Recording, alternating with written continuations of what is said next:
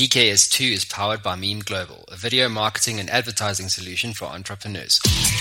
Hello and welcome to the Digital Kung Fu Show, a podcast and videocast for startup founders and entrepreneurs. Even if you're alone in your entrepreneurial journey, know that right now in your earbuds, you are joined by thousands of entrepreneurs across the world hustling today's markets. At Digital Kung Fu, we have one goal: to help entrepreneurs succeed in their ventures through information sharing, digitally connecting them with other entrepreneurs, and by dissecting and deconstructing the world's leading business minds right here on this show. Remember, you can view the full show notes on our website at digitalkungfu.co.za or tweet this show using our handle at digitalkungfuza or follow us on facebook.com/digitalkungfuza.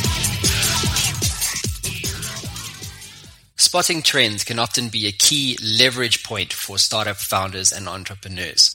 Trends often define exactly where we position our play in a market. Picking the right trend to leverage for a startup is not an easy thing to do. And when one considers the pace of technology development today, often what we know today is obsolete tomorrow. So I thought I'd reach out to Arthur Goldstuck, one of South Africa's premier technologists and futurists. In this episode, we discuss numerous exponential technology trends.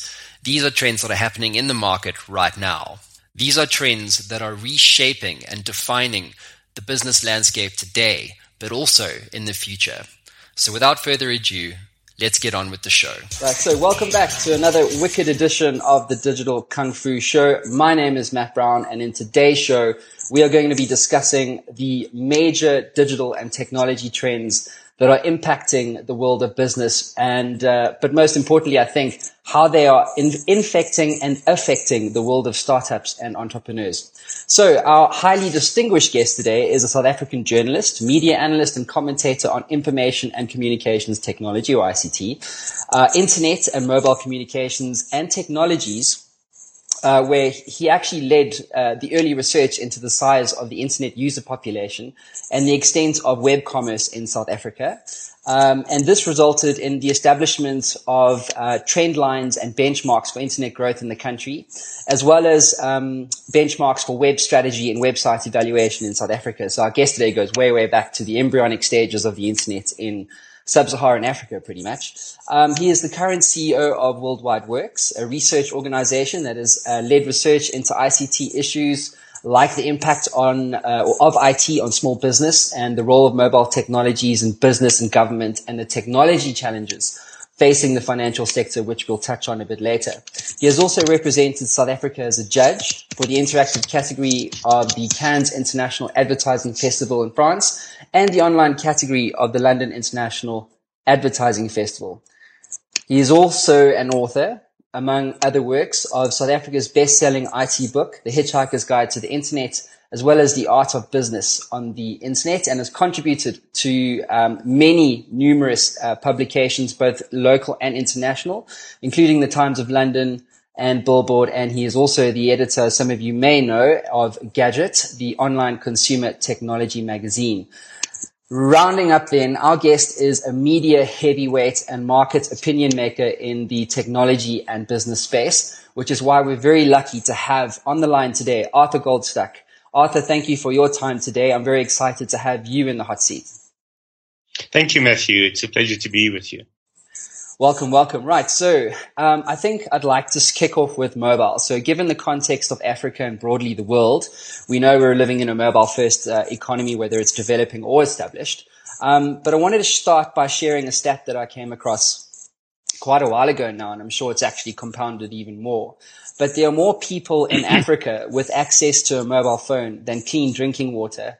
And with the rising billion, referring to, of course, the amount of people who are going to connect to the mobile web for the first time in the next sort of 2 to 5 years. And obviously, when you also look at the increasing penetration of smartphones, I'd like to ask you, in your expert opinion, what kind of consumer needs will be realized from this, and how should entrepreneurs and startups position themselves to take advantage of these market trends?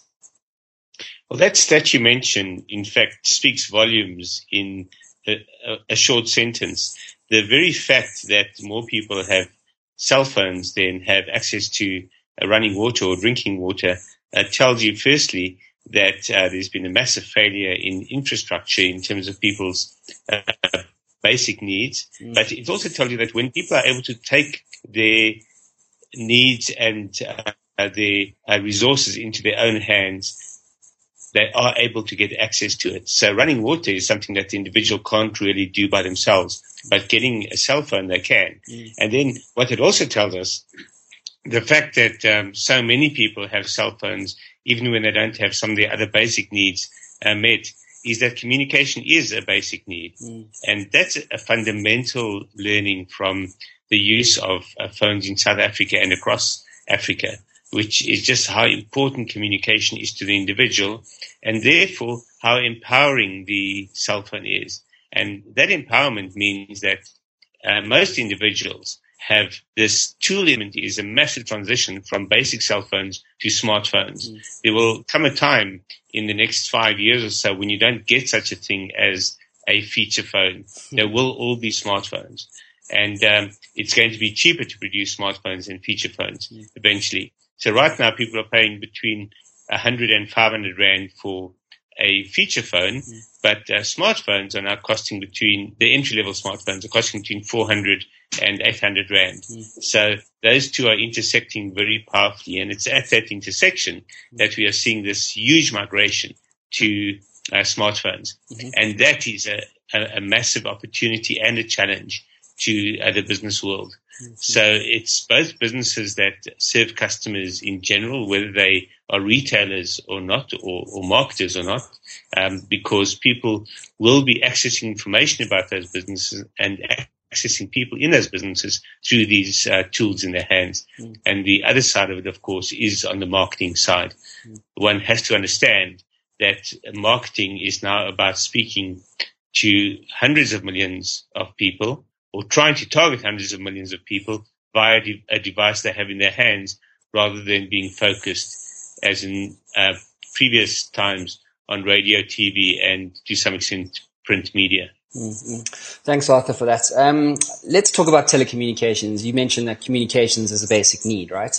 And it's interesting because when you look at the telecommunications category, so we're referring to the likes of Vodafone, MTN, Cell C, Airtel, all these kind of big brands.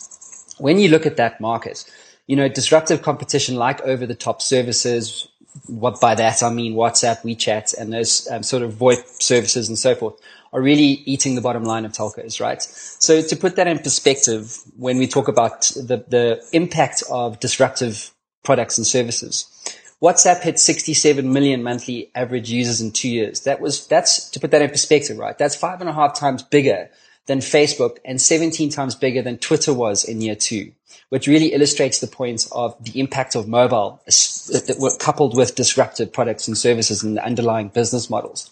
So telcos are, of course, just one example of this, right? But when you look further at the category, there's things like product and service commoditization.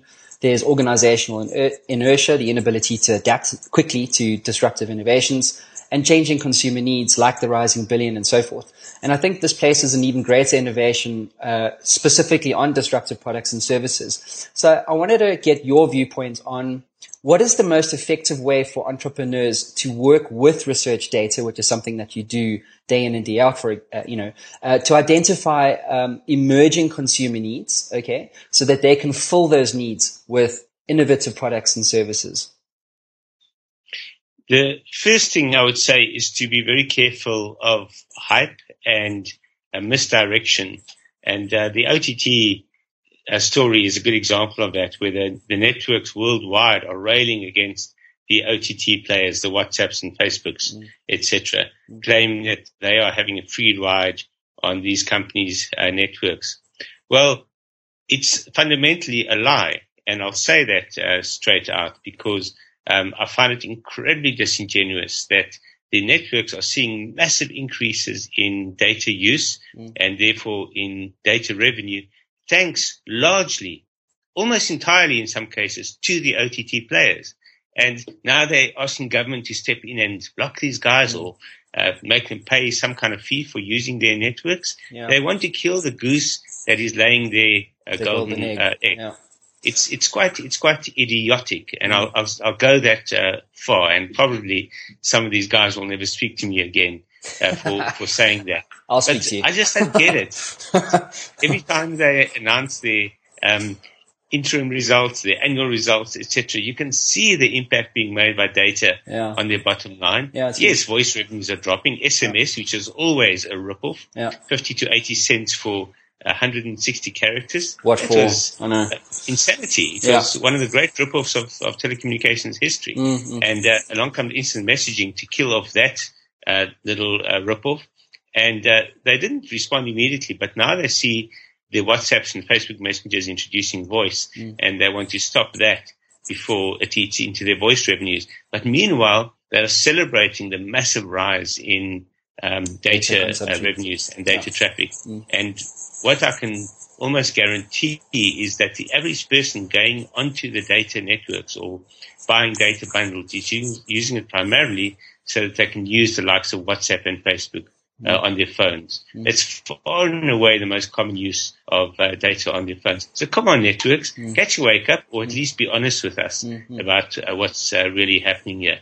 So to answer your question, on the back of that little rant and rave, which is one of my favorite rants and raves, I have to say, is that to understand the consumer and understand what the consumer is doing in this context is to see the extent to which they are pursuing convenience and cost. So they want to control their costs. It's not that they necessarily want everything for free, because there is a cost to all this, but they want to control that cost. And the networks have not been very helpful in controlling costs. So help consumers to control costs, and you'll have them on your side to a far better extent, rather than try to confuse them with packages that are so untransparent that it's impossible to know what you're actually paying for what you're getting. Let people know what they're getting and what they're paying for what they're getting. And that doesn't just apply to the mobile operators. The banks are a good example of that. And that's a lesson for startups to learn as well. I find a lot of startups have a freemium model where you get free access to their app or their service for the basic service.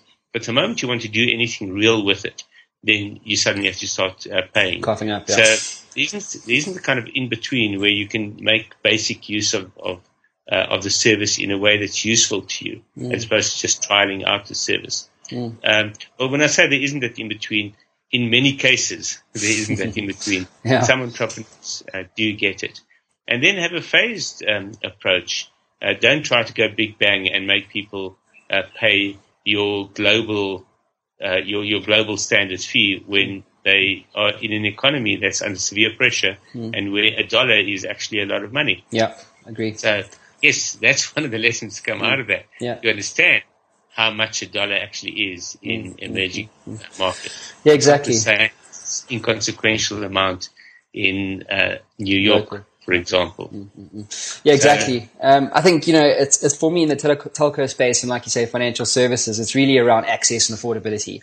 You got to solve a need. You got to give them access, and it's got to be affordable. And it's, for me, it's staggering when I look broadly at developed markets and the products and platforms and services that are out there, and they try and enter a developing economy like South Africa, and the business model is just completely in the next stratosphere. Do you know what I mean? It just doesn't apply here.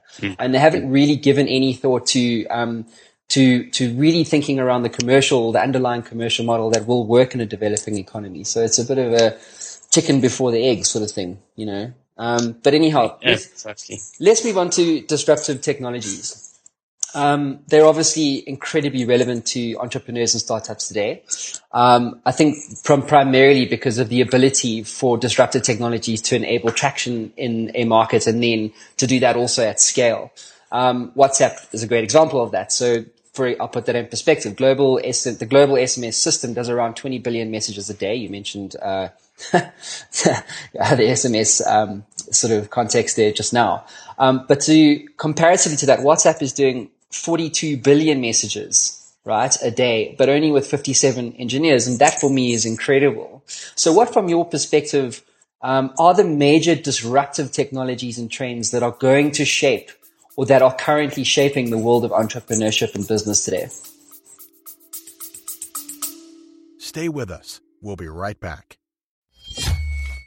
Hey there, I know being an entrepreneur can be a very lonely experience. You sometimes get stuck, don't you? Well, if you're like me, being stuck sucks. But what if you could access the minds of over 850 CEOs who have built companies generating billions of dollars in revenue and access all of that knowledge in a fraction of a second? Well, the good news is you can literally do that today. What my team have built is Matt Brown AI. It is trained on all the interviews, over 850 of them that I've done to date, all my books, all the knowledge capital that has been generated over the last 10 years right here on the Matt Brown Show. And you can get access to all of that right now for free. So how do you get access to this? Well, head on over to mattbrownshow.com, and at the top you'll see community. Hit that link, sign up, it's absolutely free, and you'll be given instant access to Matt Brown AI and a community of over 100,000 subscribers.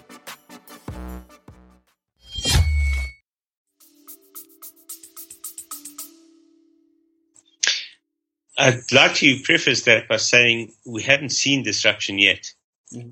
When one considers what is around the corner and what is coming. So what I rather want to look at what's right here, right now, is what's on the horizon, what's about to disrupt us in a very serious way. Okay. So just to mention, the cell phone and then the smartphone has been massively disruptive, and the internet has been massively disruptive. So there are 2 or 3 technologies that have completely disrupted the world of communication and business, and then social media is the other, including instant messaging. So from Facebook through to WhatsApp and WeChat and BBM, those have been hugely disruptive. So that's the background, but that's just the beginning. What we are going to see is when big data is really leveraged properly. And we hear a lot about big data. We hear about banks and retailers using big data to predict customer behavior and all that. And yet they still have no idea how to handle the customer, how to target the customer. So when they make big noises about big data, it's really just that big noise. What we're going to see in the future is that big data is going to solve problems big and small, and it's going to allow the customer also to leverage their own data to structure the kind of service they want, and then enables businesses to provide that service in the way the customer wants it. So to give you an example, I attended a presentation by Paul Maritz, who was the CEO of VMware, and he was once number 3 at Microsoft behind Bill Gates and Steve Ballmer. And he's a South African who went to university in Scotland and made his way to Microsoft in its early days, and made his fortune there, and has been instrumental in quite a few major businesses since then, as I say, VMware, and currently a company called Pivotal. And in this presentation, he spoke about the role of big data and analytics, and he described the decision-making cycle in businesses, where in the past you would produce a product and put it out in the market, and then spend perhaps 6 months analyzing market reaction to it, spend another 6 months analyzing the reaction that you've measured over that time, and then spend maybe 6 months redeveloping the product based on that feedback and analysis. So the product cycle would be 18 months long. Now, with big data and massive computing power and analytical power, companies like Google and Facebook in particular, and Amazon to some extent, are taking that same cycle and crunching it down. And bear in mind, 18 months was the tradition or the traditional cycle in the old world. They brought it down to 2 hours. Wow. That is so disruptive and so game-changing, which is a cliche I rarely use, but really is game-changing. It has changed the game. And that's why the likes of Google and Facebook and Amazon are so powerful, because they're able to reduce their decision-making cycle down to a couple of hours. And that's the beginning of the disruption. The real disruption comes when they reduce that to 2 minutes. When someone sits down in a meeting, hits a button and says, let's try this. Let's see the reaction. Let's watch it in real time. And okay, so that's what happened. Okay, what are we going to do about it? Shall we do this? Okay, let's do that. Tweak it, hit the button again, and send it out there. So in real time, you are doing that exercise that previously took 18 months. That is serious disruption. Right. And that's where companies that are still part of the old world and the old way of doing things, and I'm talking about large companies here, are going to be swept away so fast they won't know what hit them. We've already seen that to some extent. But as I say, that's just a prelude to what's still coming. And it can be these companies as well. If a Microsoft doesn't respond with alacrity in the same way that a Google or a Facebook can, they could also potentially be swept away by this tide of change. So just because you're in that game doesn't mean that you're winning the game. Yes. So that, I think, changes business. It changes the world. And startups will come along with that mindset already in place from the start. So the real-time decision-making, the real-time product tweaking is going to be part of their DNA, not something that they have to bring into their corporate culture. And that's where startups really have the potential to completely disrupt big businesses. Fantastic. Awesome. I'd like to echo what you've just said. You mentioned game changing just now. There was an article, or in fact, to illustrate the kind of evolution of disruption, like you say, we think we're being disrupted now, but actually the big disruption is actually on the horizon and it's coming. I think I heard something like 65% or something crazy like that of the job titles that are going to exist in the next 20 years haven't even been invented yet. That's conservative. And that's conservative. Yeah, exactly. And to your point, if your rate of innovation internally is slower than the rate of change externally, your business is pretty much on a path to, no good place. In 2011, to illustrate that evolution of disruption, game changing, this clicked it for me. There was a game that was launched called Fold It. It was a mobile app, and it was basically using the principles of gamification to solve an age-old research problem that scientists had faced in terms of AIDS and the construction of the AIDS molecule. And through gamification, they actually took something that no one had been able to solve for years. They solved it in 10 days, simply through crowdsourcing and adding a gamification layer on it. And that was in 2011. So we can imagine, for example, in the health space, where, what the disruptive opportunities are going to be.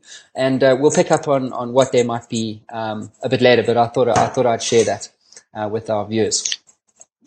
Cool. So that's a very good example of what's already happened, showing you what's potentially about to happen. Yeah, exactly. Speaking of what's about to happen, we're going to see markets expand and grow, right? Internet of Things being one example, 3D printing potentially another, nanotechnology might be another. And there's a saying that, a rising tide raises all boats.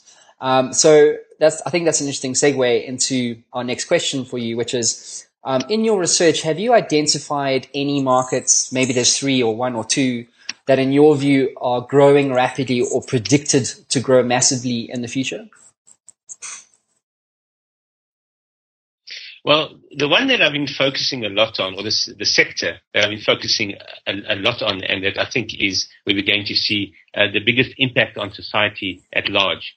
So not necessarily the one that's growing as much as the one that will have the biggest impact is the automotive sector. I've been following it quite closely for the last couple of years, and this year in particular, we are seeing dramatic shifts. So at Mobile World Congress in Barcelona, for example, for the first time ever, Ford launched a vehicle at a consumer technology show rather than at a car show. That is the Ford Kuga SUV. Okay. And they also unveiled a new version of their connected car system, Sync 3 it's called. But more important than that was a keynote by Mark Fields, their CEO, in which he declared that Ford would now be a mobile company and not a car company, or at least a car and mobile company. Right. But the idea of it being only an automotive company, that belongs to history. And one of the key trends that he discussed and explained and showed Ford's role in was the car sharing future where people won't be owning their own cars, but will call a car as they need it. And we're not talking about Uber here. We're talking about a future of autonomous vehicles where you book a car and it comes to you without a driver and you get into it. So that's still a decade in the future. But between now and then, there's going to be a dramatic shift in vehicle technology, in car sharing trends, etc.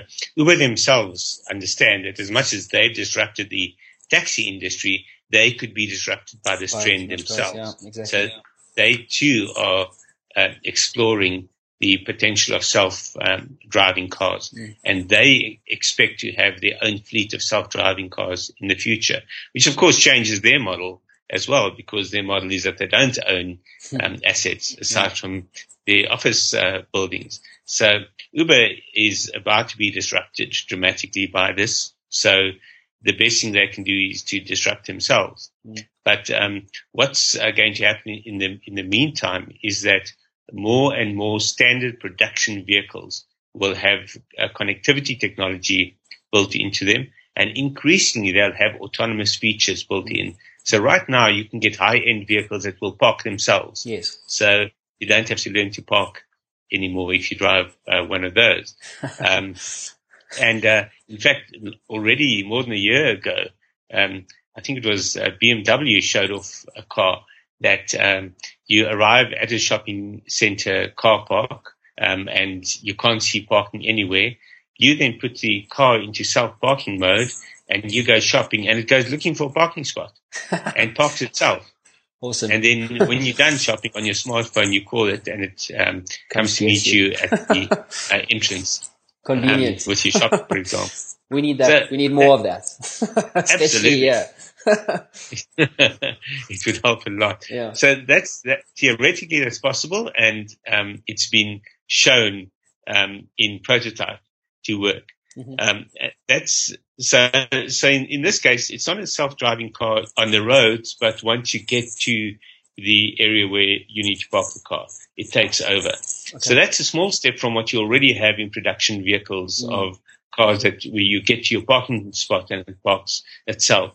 So now push back step by step from that point. So first you have cars available now that can park themselves. Then you have cars that at the parking lot will look for parking and then park itself.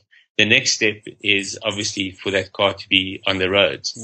Now, there's a lot of regulatory hurdles to be crossed there.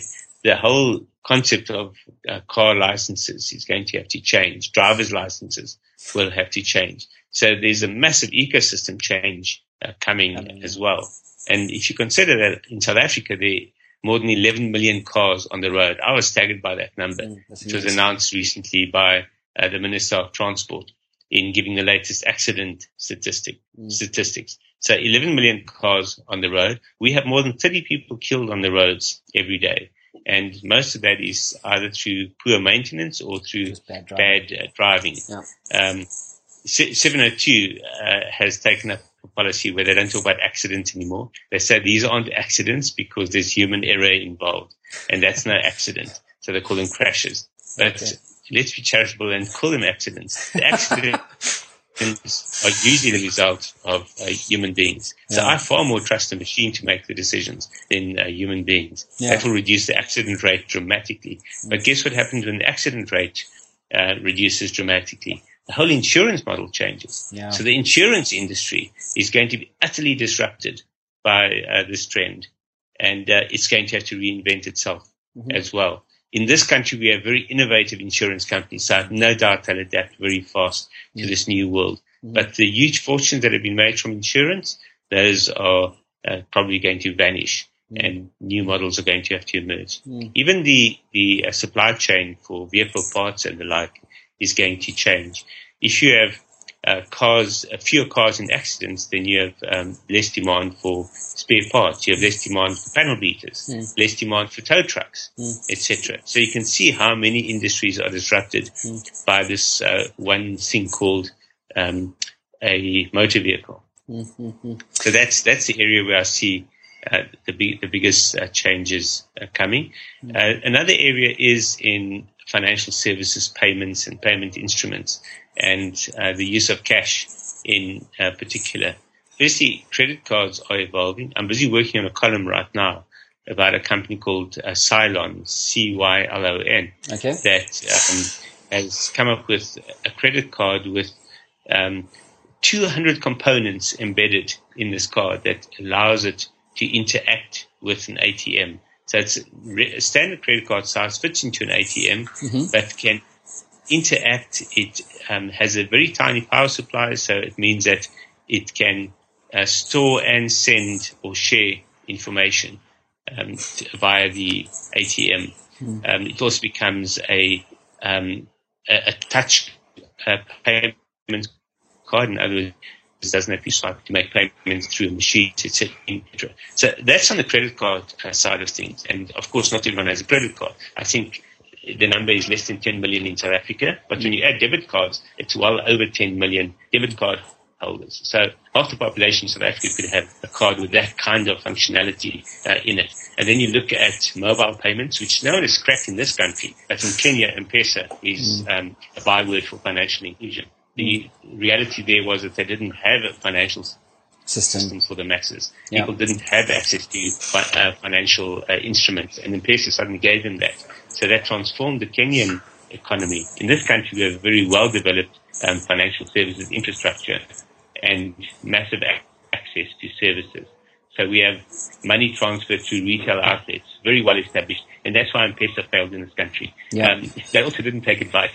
We came up with more than a dozen reasons why M-Pesa seeded in Kenya, but reasons or factors that weren't present in South Africa. Yeah. But when we try to make that point, the guys refuse to listen to us. So it's been no surprise to Worldwide Works that mobile money, certainly M-Pesa, hasn't worked in South Africa. But the reality is it can work if it takes into account the factors on the ground and the factors that would be different in this market and the dynamics of this market. So you combine that with the kind of credit card functionality that is now emerging, and also banking infrastructure changing fast and real-time banking becoming more and more possible. Right now, there's still a delay when you transfer money from one bank to another. It only features the following day in most cases. But that's a fiction created by the bank system to protect themselves, to some extent to protect the customer from fraudulent activity. But there are ways around fraudulent activity. There are ways to verify that. And the delays that we're seeing at the moment is a technical delay. There's no one actually scrutinizing your transactions before approving it the following day. That could be done away with, and you could see real-time financial services across the board using all these technologies and services, and then also making it cheaper for retailers to participate in that. Because right now it's expensive for retailers, especially if they have narrow margins. And I'm talking about the small retailers in particular. With their narrow margins, they can't really afford the 2.5% to 5.5% credit card fee, for example, that the banks take from them. By streamlining everything, by speeding it all up, you also reduce the cost of the infrastructure, or at least for the processing of the transactions, and you can pass on some of that savings. So I see massive change and improvement coming there as well. Okay, awesome. Well, I want to pick up on a couple of things you said, and I think I was going to ask you about, how do your startups and entrepreneurs really hunt out the next big thing? But I think you answered that by illustrating you have to think continuously through the value chain. So, if autonomous cars happen, how does it affect insurance? If insurance changes, then how does it affect, or less accidents, then how does it, how does it affect, all the other elements that make up the value chain? And it's really around thinking about the ecosystem of disruption and looking at where the disruptive opportunities are going to be, in the next 10 years or whatever the case might be. The financial services opportunities that you mentioned is also interesting. I think like M-Pesa in Kenya, there's EVC Plus in Somalia, which is pretty much doing the same thing that M-Pesa did in Kenya. And also when you look at the amount of venture capital being invested into startups today, over half of all startups funded in Africa do have a financial services play. And you mentioned the kind of technology challenges that are facing that industry at the moment. and the opportunities there for entrepreneurs. But I think all of this really kind of leads into this context of technology adoption, right? And I don't think technology adoption is something that many entrepreneurs or startups really look to understand, broadly and even from a lesser degree, a deep perspective. So I'd like to unpack that with you at the moment. There was a piece of research that you released where you stated that if you give someone a smartphone, let's call him Sipiwe or Thabo in Soweto today, that on average, it will take that same guy 5 years to adopt the technology to a point where they actually transact online. So this for me puts entrepreneurs with an e-commerce play in a bit of a predicament, because it's a chicken and egg scenario. Namely that without technology adoption in play, the addressable market size is inherently compacted or reduced. So is there a way for entrepreneurs to speed up the technology adoption curve, as I call it, in developing economies like South Africa and more broadly Africa, for example? The real issue here isn't the technology adoption as such, but confidence in the ecosystem. So what we keep stressing is that the device you have or the speed at which it operates is not the issue. The real issue is your experience of the ecosystem. And the more bottlenecks you have, the more frustrations you have, the less trust you have in that ecosystem. And the less confidence you have that if you, for example, buy something via your web browser or via your cell phone, that it will actually be delivered. And the advent of the smartphone has potentially extended that curve. So people kept asking us over the years, because we first came up with this more than 10 years ago, people kept asking us, so will faster broadband speed up the curve? Will smartphone adoption speed up the curve? And the conclusion I'm coming to is that, in fact, smartphone adoption is extending that curve, because on that small screen, even if you have a 5.5-inch phablet, it's still a tiny screen where you have very little information and very little context for what you're expected to do. And that makes you nervous. So potentially it's going to take even longer for people to build up the confidence to transact.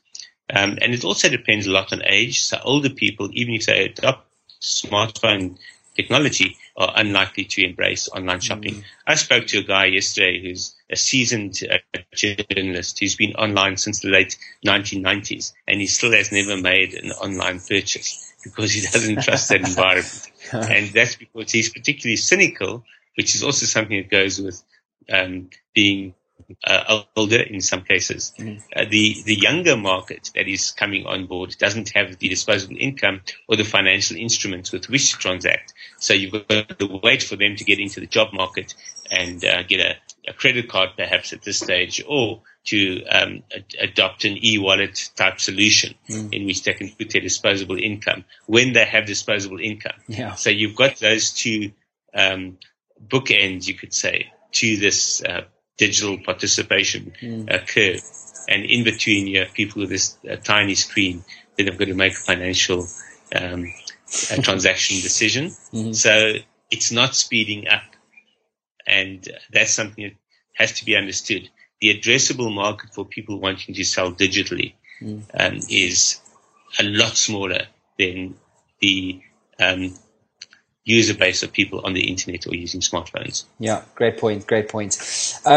Let's shift gears and talk about the Internet of Things, right? So it's predicted by many that there will be some ridiculous number like 50 billion connected devices to the internet in the next sort of 4 years, and that the Internet of Things industry collectively will be a staggering $7 trillion.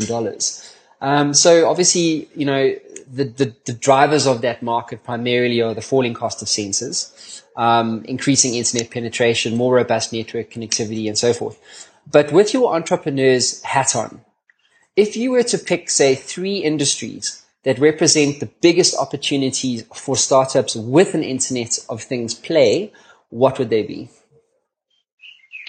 Well, one of the big growth areas which is being leveraged at the moment by medical insurance companies is activity monitoring. So the likes of the Fitbit, for example. But I think there's a lot of opportunity there for people to leverage that kind of information and that kind of activity tracking in other directions. So, for example, productivity. I think we have only seen a tip of the iceberg of productivity management and time management. I remember the revolution that was called the Filofax. I don't know if you remember the Filofax. I actually had one. Oh no. Don't say the F word. A fat diary was kind of it was essentially a glorified to-do list. Yeah. But that was a groundbreaking productivity tool. And yet, once it went digital, and I remember the early digital Filofaxes, I think Lotus had a great example. Lotus were the guys who really invented the modern spreadsheet. They were the predecessor to Excel with Lotus 1, 2, 3. And they came up with a digital Filofax that I really thought would change my life. And it didn't. And I think part of the problem is that it requires you to input so much bloody information as opposed to knowing what you're doing. So I think that's a huge opportunity for startups to leverage, taking the concept of activity monitoring into productivity. That's one area I would certainly be looking at. Another is this whole payments environment, taking that as a context and seeing where you can plug the gaps and fill holes. I think that's a big opportunity. And then in the world of apps, one of my personal ambitions, which I've kind of abandoned, was to act as a kind of navigator through this complex world of apps. The reason that I dropped it was because most people default to 4 or 5 apps that they use all the time, and the rest they have to go looking for on their own smartphone a year after downloading and signing up because they've forgotten it's there, and then they suddenly have a need for it. So between those two extremes, I do think there's an opportunity to come up with more must-use apps as opposed to must-download apps. And I think that it's not so much filling a gap in the market as filling a gap in people's behavior with their smartphones.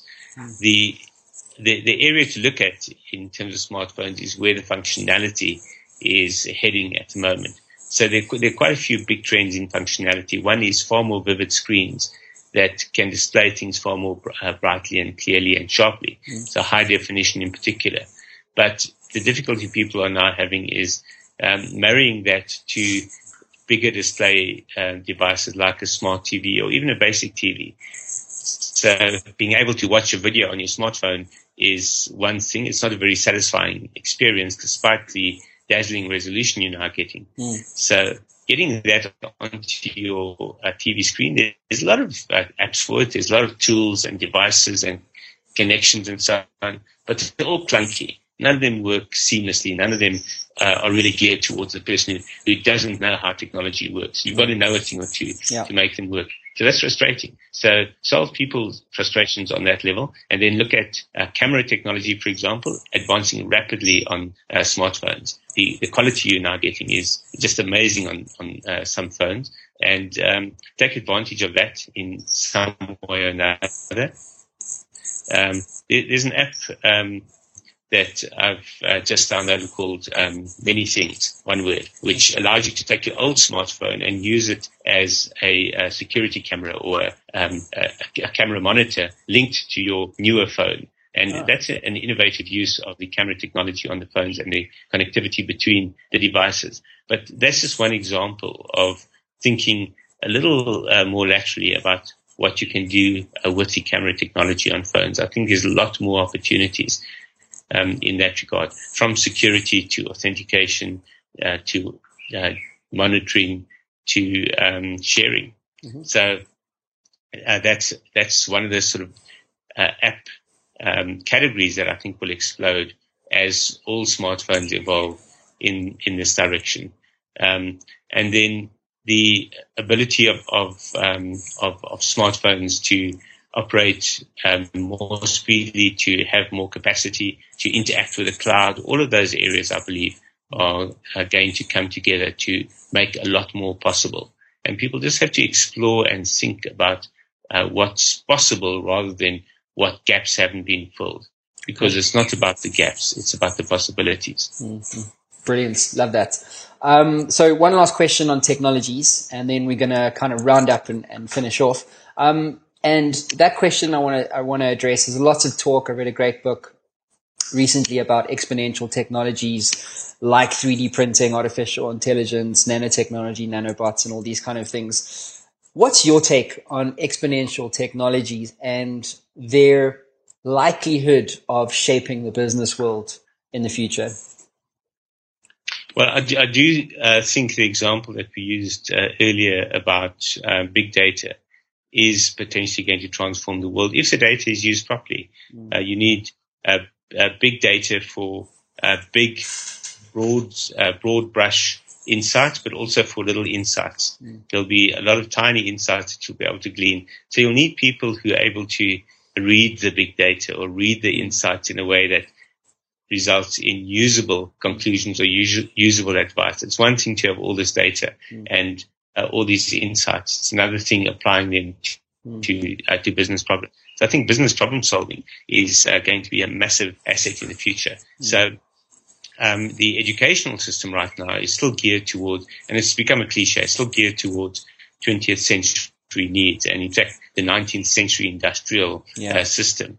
So the classroom as we have it now was actually designed to serve the worker needs of the 19th century industrial environment.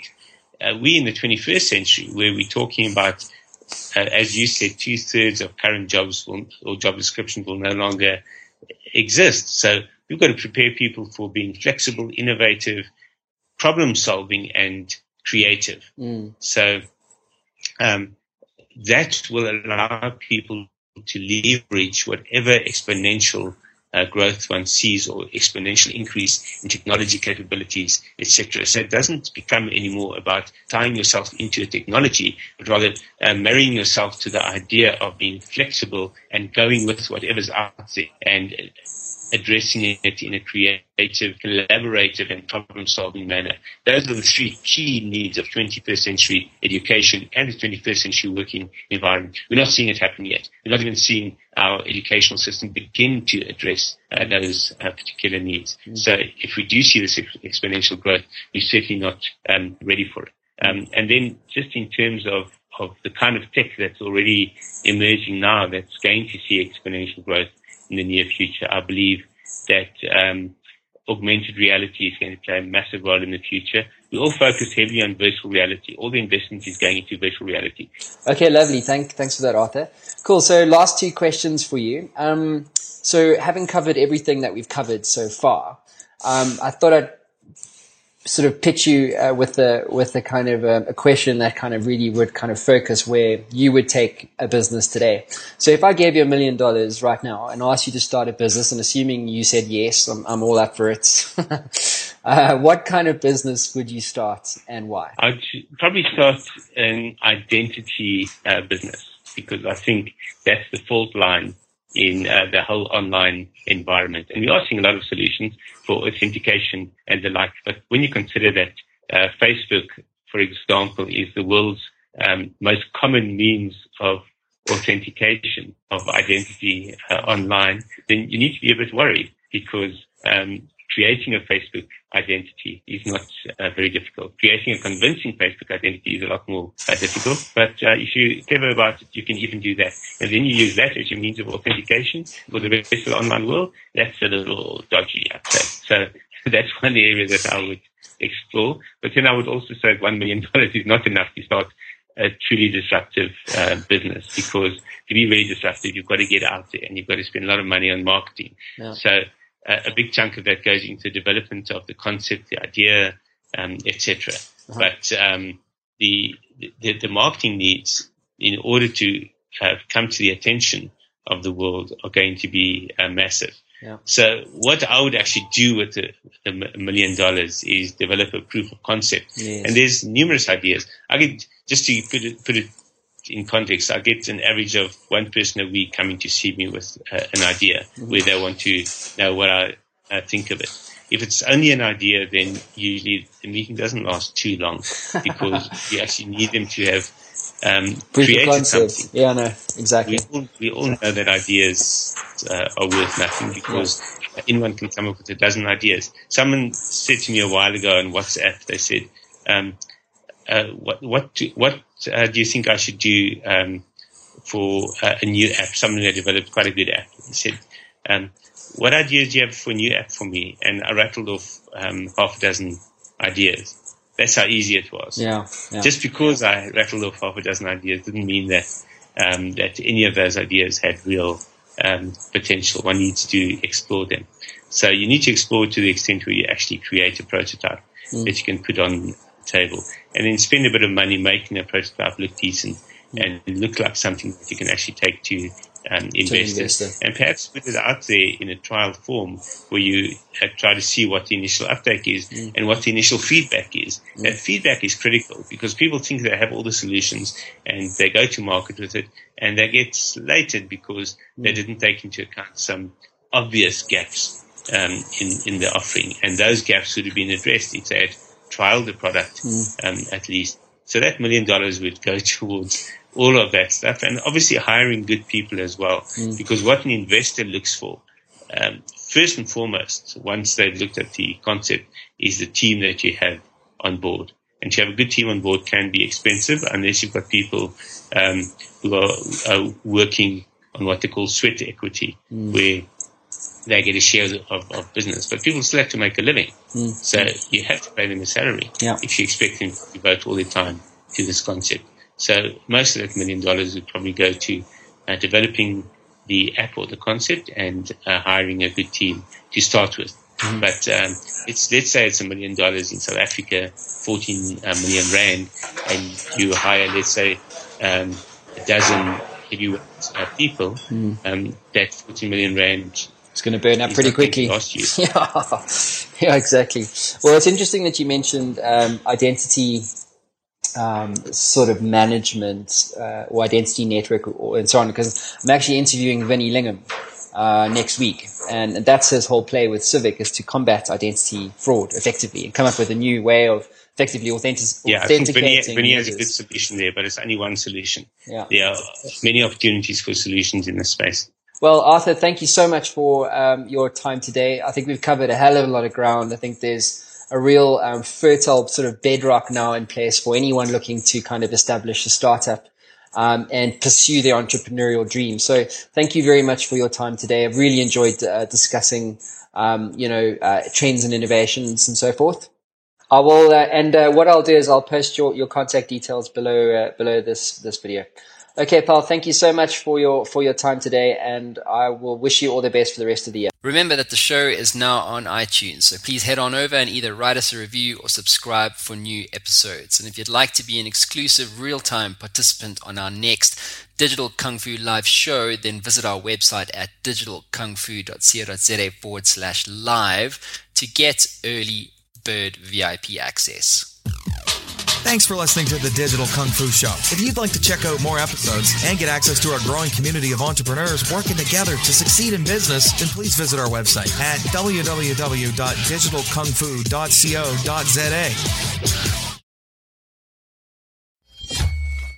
Ever wanted to become a best-selling author? Well, I'm in the influence business, and I work with business owners and CEOs and business leaders to help them scale their influence. And we do this as a team by helping you to become a best-selling author, sought-after speaker, and industry influencer in only 30 days. My team and I have developed a system that delivers a best-selling book and a launch campaign 300% faster and at 50% less cost than anyone else in North America. This system is incredibly efficient. One of my clients, Haiku, went from a 2% share of voice globally to an 11% share of voice globally in only 7 days. If you'd like more information, head on over to showworksmedia.com for more. That is showworks with an X.com.